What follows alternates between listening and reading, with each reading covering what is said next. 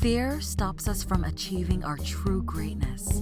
Are you a professional woman who is feeling stuck, unmotivated, or burned out? Are you worried about your wellness? Are you letting fear stop you from crushing your goals? If you answered yes to any or all of these, then this is the podcast for you. Dr. Charmaine Gregory, night shift emergency physician, burnout thriver, and wellness champion, along with everyday heroes just like you, will explore how to face fear in our lives and emerge victoriously.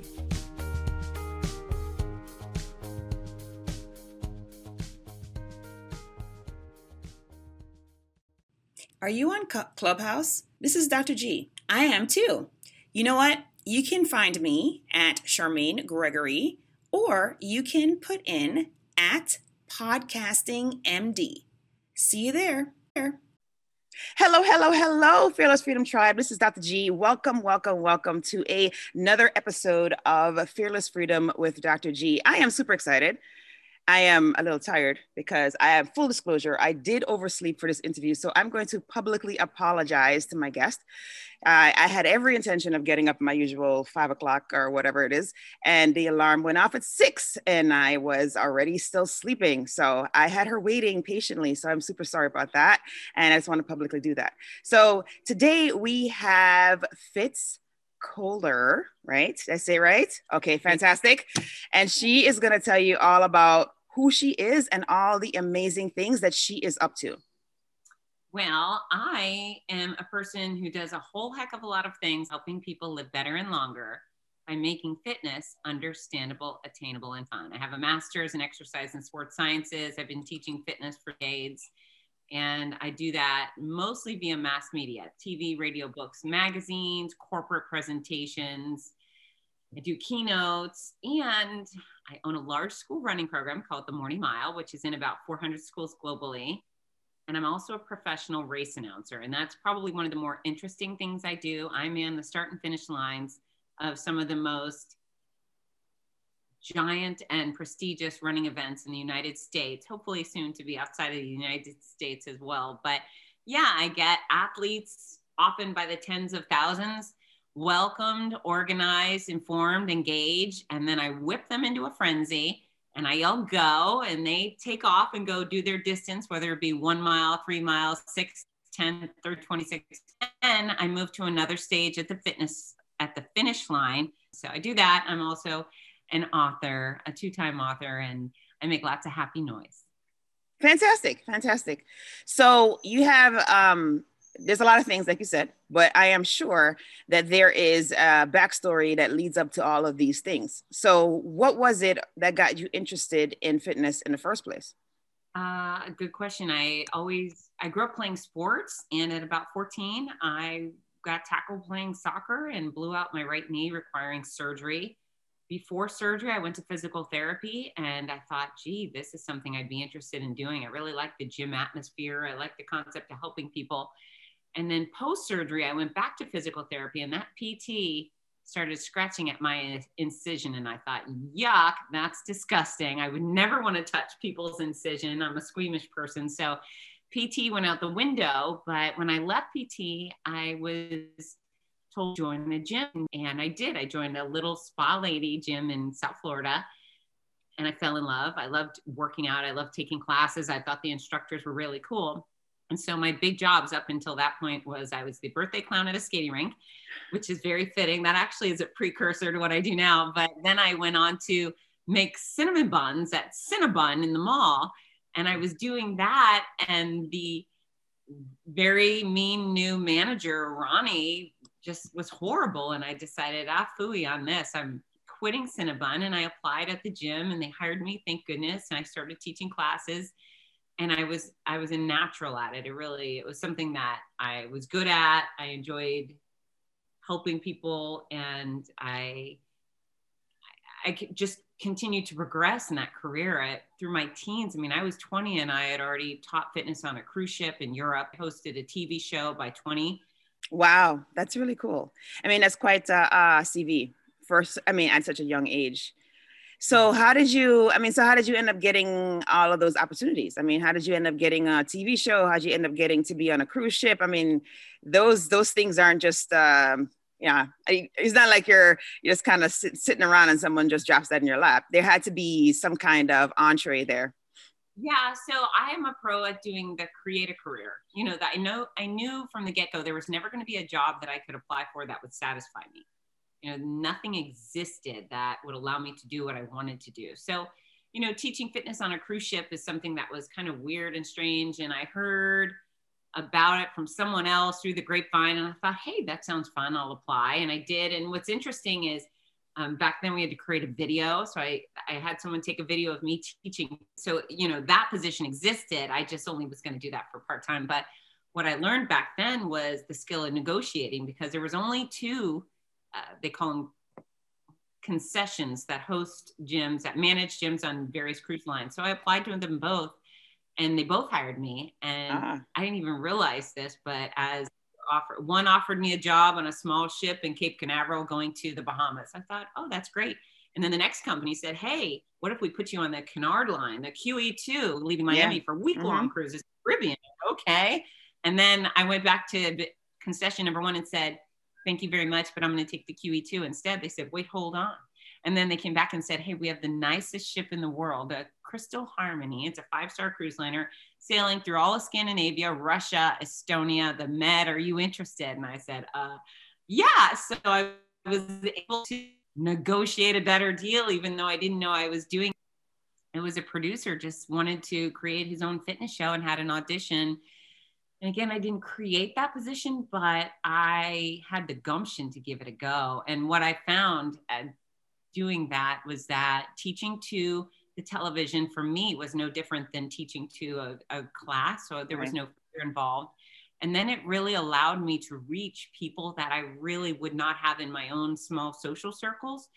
And as I went throughout my business and, you know, living in town and so forth, strangers that I never would have come into communication with were reaching out saying, thanks, you helped me lose so much weight. I love your show. You're my favorite instructor. Fantastic. Oh, that's great. Yeah. And I thought, oh gosh, I mean, there was particularly a very overweight waitress at a barbecue restaurant.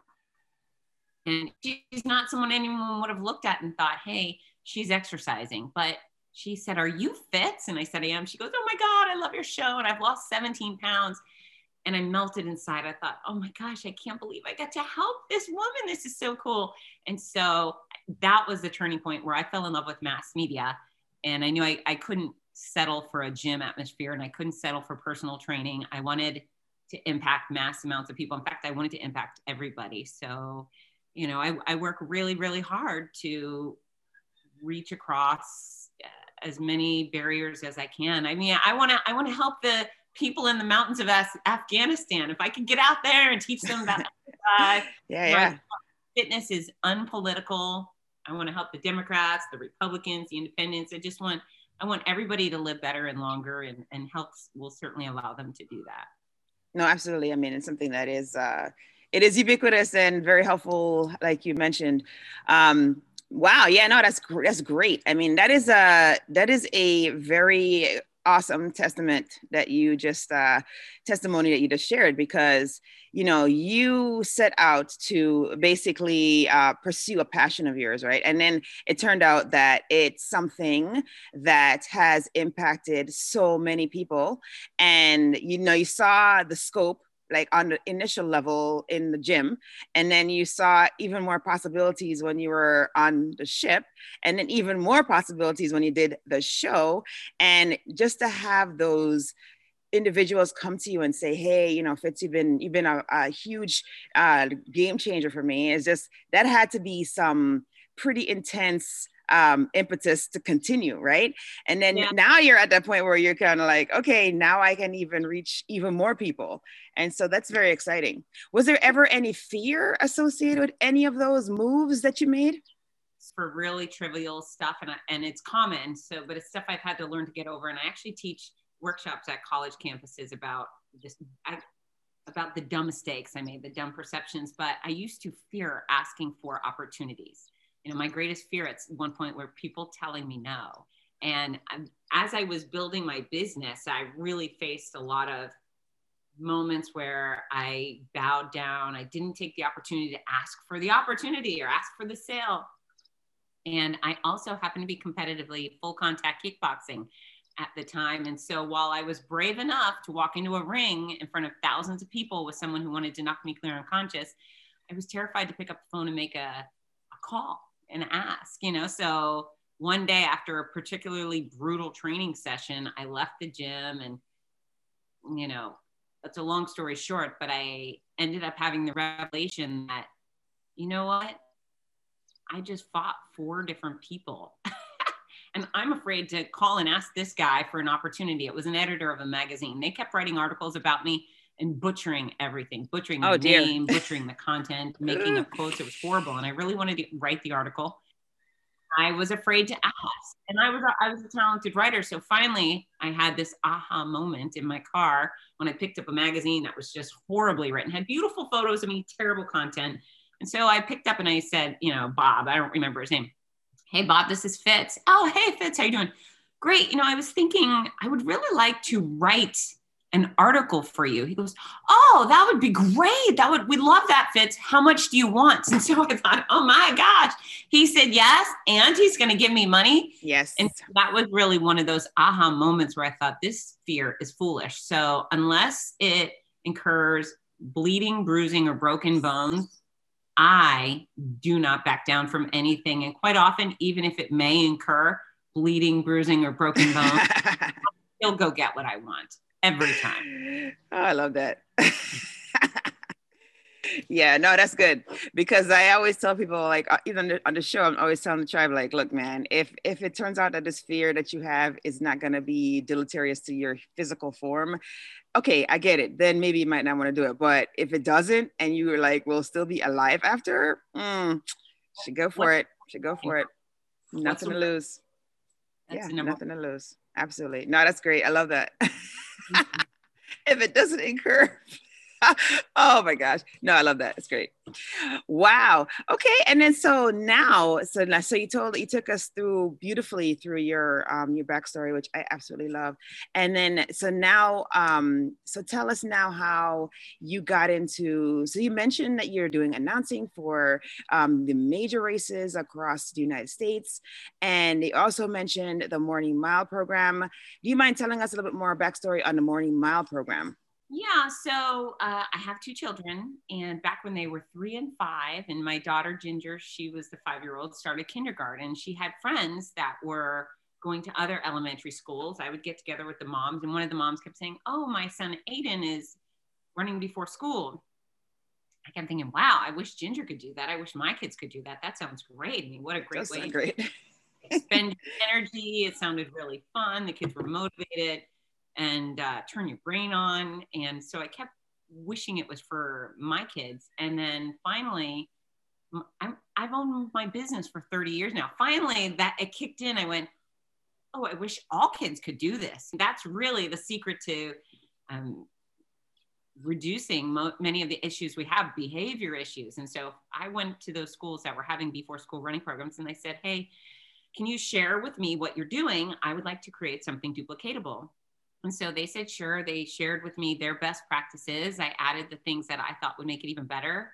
I got corporations to sponsor the program because we offer stereo, system of rewards, stuff to make it work as well as possible. And within a year, I think I had 50 programs going, and nice. That was 11 years ago. So right now I have over 400 programs in various schools around the world, and it's not enough. I want every school in America. And I, of course, would like to continue to expand beyond, but it's 30 minutes before school. The kids can show up at their leisure, walk or run as much as they want. It's awesome. Most of our schools have a 90+% participation rate, which is nice. Almost everybody. We exclude nobody. We exclude no parents, no teachers, bus drivers. We want everyone. And while some programs of all sorts are too busy cutting people in half, saying only girls or only boys or only white kids or only Black kids, I want all the kids. I want them all. I love them all. And there's no reason they all shouldn't have the opportunity to get active before school in a skill-less activity. Mm-hmm. Absolutely. Because I mean, yes, if you have the ability to move your legs, and matter of fact, I think if you don't and you have your wheelchair, you can still wheel around the track. So I mean, it is definitely something that we all can participate in. So that's fantastic. That's fantastic. Yeah, and we do have plenty of kids in wheelchairs, kids with Downs, blind kids, kids with all sorts of levels of ability. Thank you for doing that. That's definitely something that's needed, because yeah, I mean, like you said, they are cutting a lot of things in schools, which, it's kind of like counterintuitive. Like, why would you cut a music program, or why would you cut an athletic program when these are things that are going to help the child's mind as well? I mean, it's not necessarily like reading, writing, and arithmetic, but it is still, I mean, music is math. And so, and it's coordination, and it's like higher brain function, which is only going to enhance the ability to transfer to other things, other subjects. And physical activity, as you mentioned, I mean, there have been so many books that have been written talking about the correlation between, physical activity and your academic excellence and your ability to cognitively absorb and translate things, right? So if you get the kid up and you get the kid moving around, and they have all of those endorphins kind of cooking, and then they go into class and they use that energy and they transform it into, acquired knowledge, then you're golden, So and it does boost all the other things. I mean, it's like, not only if you feel good, right? More than like, if you feel good, you're going to more than likely be able to concentrate. You're going to be able to participate. You're going to feel more confident in what you're doing. And you're going to want to ask questions if you don't understand. I mean, there's just so many things. The ripple effect is tremendous. So yeah, no, I think that's great. That is absolutely great. And so tell us now how you got involved with the races. So I'm a sport performance expert, and I was teaching plenty of clinics for athletes, various strength training for triathlons, strength training for runners, recover and pain prevention clinics, you name it. I teach and I run series for Walt Disney World. They had me continuously coming in to present to their athletes, and they had a spectacular race announcer, a guy named Rudy Novotny, just one of the best in the business. And not only did he announce the races, but he hosted the speaker series at the expo. So he was constantly introducing me for my time on the stage. And then he'd sit back and he'd listen. And he was always very flattering. He would always say, you know what, we have a lot of people come in and speak. You're our only professional speaker. You're the only one who engages the crowd. You're the only one. And he would do this race after race. Well, sometimes they bring someone to talk about sports bras who knows about sports bras, but isn't a presenter, right? Oh, I see what you're saying. I'm saying, oh my God, Disney, really? Yeah, well, Disney, really, yeah. They don't always book professionals, and professional speaking is different than someone who. Yes, it is. Yes, it is. Right? Mm-hmm, so indeed. He was always harping on that, and finally, I don't know what to do with this information anymore. You always say it. It feels disparaging to the other presenters. He goes, you know what? I know what to do with it. He said, I'm announcing the Orange County Marathon in California in a few months. I need a co-announcer. Would you be interested? And I said, well, nice. I've never done it before. I'd love to give it a shot. And so he showed me the ropes, and that race director, Gary Kutcher, thankfully hired me within, we had a very short phone conversation. And about an hour after I yelled go for the first time, he came over and said, can you come back next year? And that was wonderful. And it's kind of spun out of control. I have spun out of control. Yeah, it's wonderful. I have so many incredible running events out of all the race. There's not really a lot of people who race announce professionally, but I'm confident my schedule is the best in the business. I by far have the best race announcing schedules. So great. Such a fun thing to do.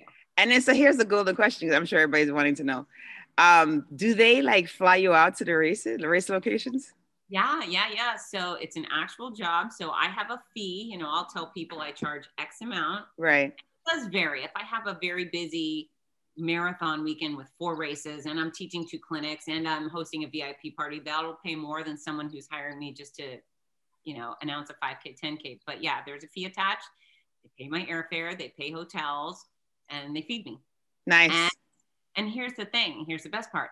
I become a non-expense because I have gathered such a huge group of friends and fans that if I announce a race, so many people register because I'm announcing that they cover my expenses. Oh, that's I awesome. become a profit center. So I'm actually a really wise investment for a race director.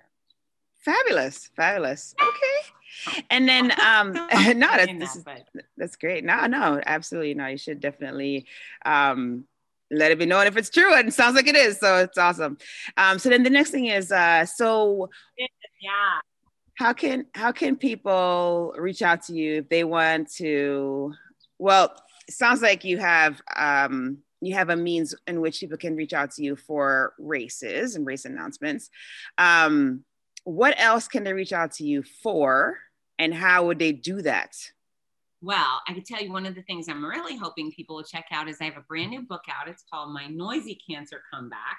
And I was diagnosed with breast cancer in early February of 19, and I endured 15 months of chemo, radiation surgeries. I went through the whole gauntlet, and it was a nightmare, but I also made the absolute best of it and filled this book with all sorts of kind of hilarious stories, and I never stopped working. I also get raw and real about the gory details. So, but yeah, that's available worldwide on Amazon and so forth. But my home base is fitzness.com. That's FITZ, N as in Nancy, ESS.com. So the word fitness with my Z in the middle, Fitzness, everything's there. Articles, workouts, a ton of free resources. Everything is free for people if they want to just learn about getting fit and eating wisely. My book, you got to pay for, but that's available. Well, yes, of course. Right. But the paperback and hardcover books are available at fitzness.com, and I autograph every last one of them. So if you have a favorite patient, survivor, caregiver, just a favorite runner that'd be interested, you can get those at fitzness.com. It's also available audiobook. And I am at Fitzness on all my social media channels. Facebook and Instagram are my favorites. And I'm hoping that if people follow, that you also reach out and say, hey, I heard you on Dr. G's podcast and wanted to say hi, because followers are great, but I'd rather have friends. Absolutely. No, that's great. That is fantastic. And that is a journey that is not unfortunately not an infrequent journey. The journey that you described, where you talk about your surviving breast cancer. Breast cancer is such a cancer that touches so many people's lives, and I'm definitely encouraged to hear about your story, because there are types of breast cancer that we don't always talk about that are not curable, right? And personally, I have lost one of my nursing colleagues to that particular flavor. And, it's like, it's something that we need to be definitely talking a lot more, because we need to, as women, be raising awareness about it, because it is such a thing that can be a total game changer, and at sometimes can be a game ender. And so, I appreciate you telling your story as a survivor, because that is encouraging to those who may not be getting their mammograms, may not be checking their breasts when they're, at the end of the month, or whenever it is that they would check once a month, to make sure they're not feeling any irregularities, make sure they're not feeling any lumps, or there's no dimpling or anything like that, so that they can get the care that they need to find out if this is one that basically is going to be treatable. So important. A bunch of my colleagues I have several colleagues that are like radiation, like radonc physicians, or pure oncology, or they basically deal with women who are essentially having this particular problem. So, we love to hear the stories of survivors, and we love that, because that is the most powerful thing. It's not us as physicians talking about doing your breast exams. It's not us as physicians talking about getting your mammogram. It is individuals like yourself who say, yes, I had this thing, and I'd be curious if you're interested in sharing just a little tidbit about how you discovered you had it, because I think that also will be helpful, because a lot of times, we may think, we're too young. We're not 40 yet. So like my cousin was in her 30s when she had breast cancer. And hopefully she doesn't mind me sharing that.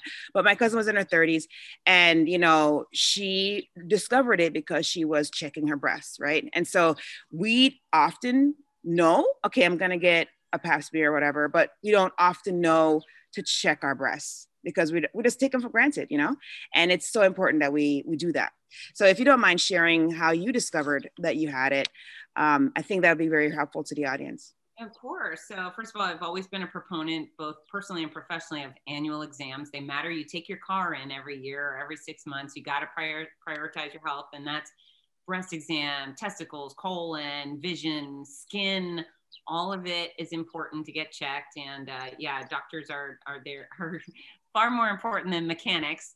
And so I actually had a clean mammogram in December of 2018. Less than 7 weeks later, in a hotel bathroom at a race week, and I got out of the shower. I had an itch. I rubbed my underboob and I found it. And this was a real pivot point for me, is I found it and I didn't call my mom and cry. I didn't call my girlfriends and say, what do I do?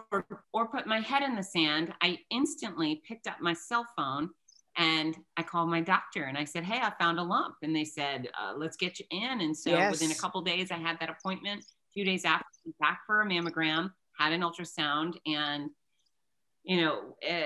the radiology oncologist, she said, yeah, I see the tumor looks kind of disconcerting, or that mass, but you have 3 hard swollen lymph nodes I'm concerned about. And that was a real stressor for me. That instantly let me know that it had spread and I was going to have chemo. And it was terrifying. It was absolutely terrifying. And I am the most positive person in the world.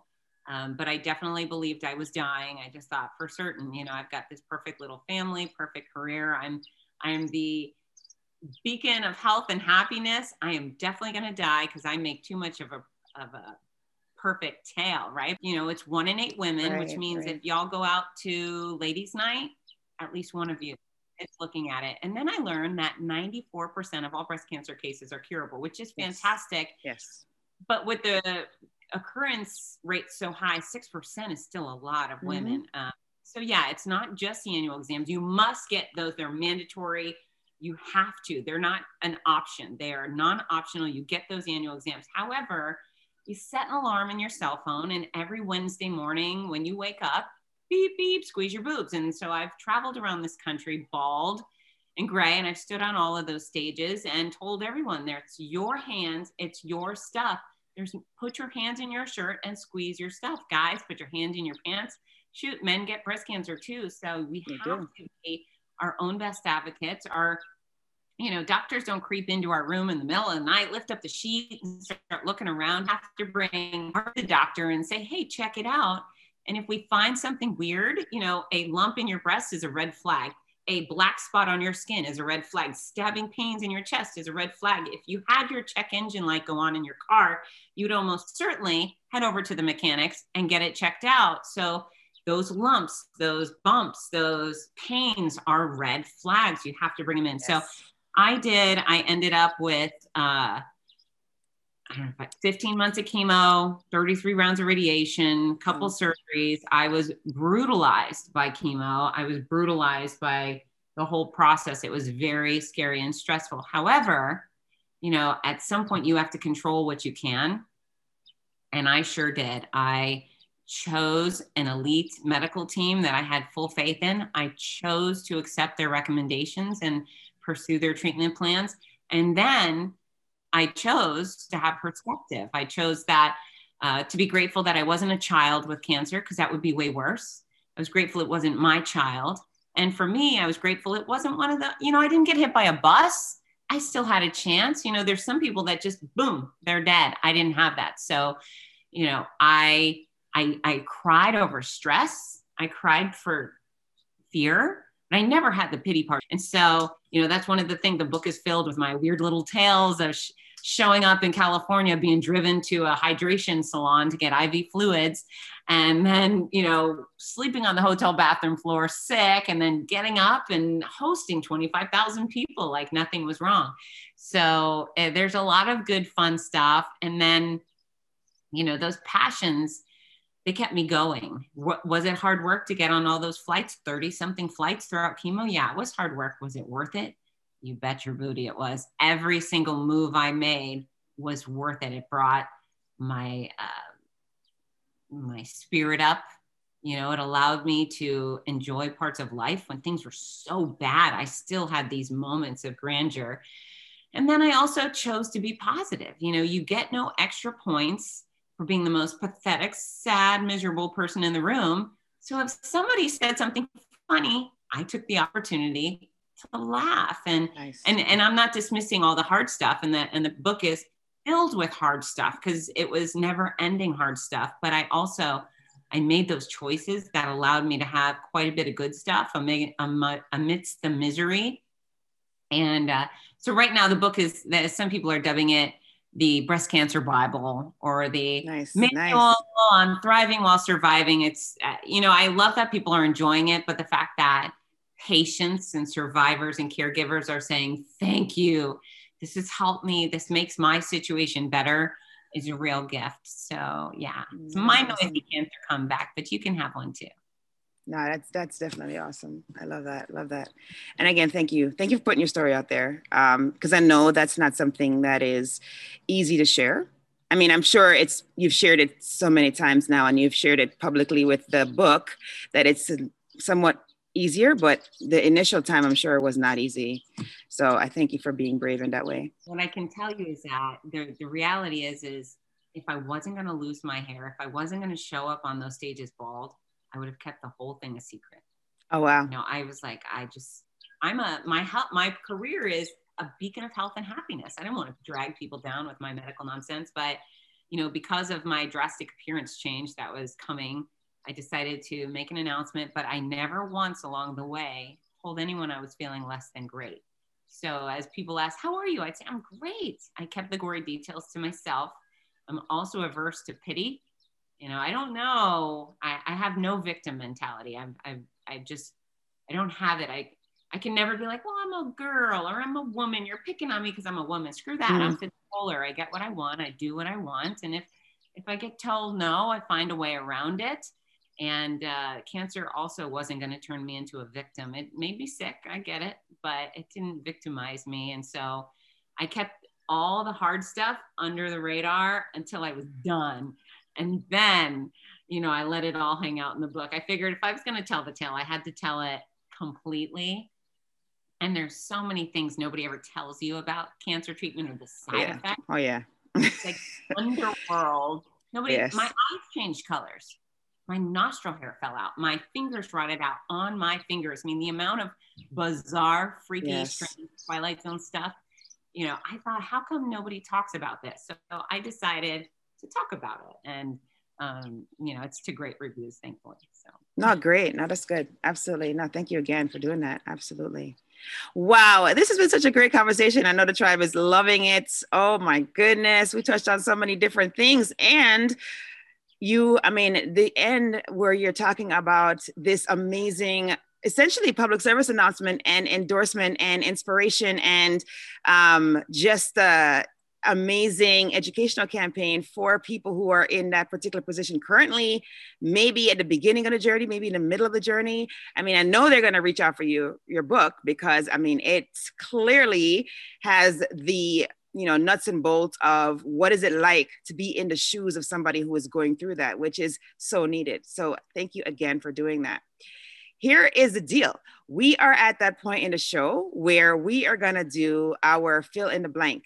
So, Fitz, are you ready? Yeah. All right, awesome. The first one is, if I am fearless, I will control everything I can. Awesome. The next one is, to me, fearless freedom means not being a victim of what happens to me and reacting in a way that benefits me. Love it. And then last but not least, my battle cry is, I can do hard things. Love it. And you have been. You've been doing it all along. That is clear. You are a manifestation of your battle cry. It's absolutely awesome. Awesome. Oh, you have it on the back of your phone. Yeah, I got little stickers made with the book, so I'm sharing it. Oh, that's awesome. No, that's awesome. Yes, yes, yes.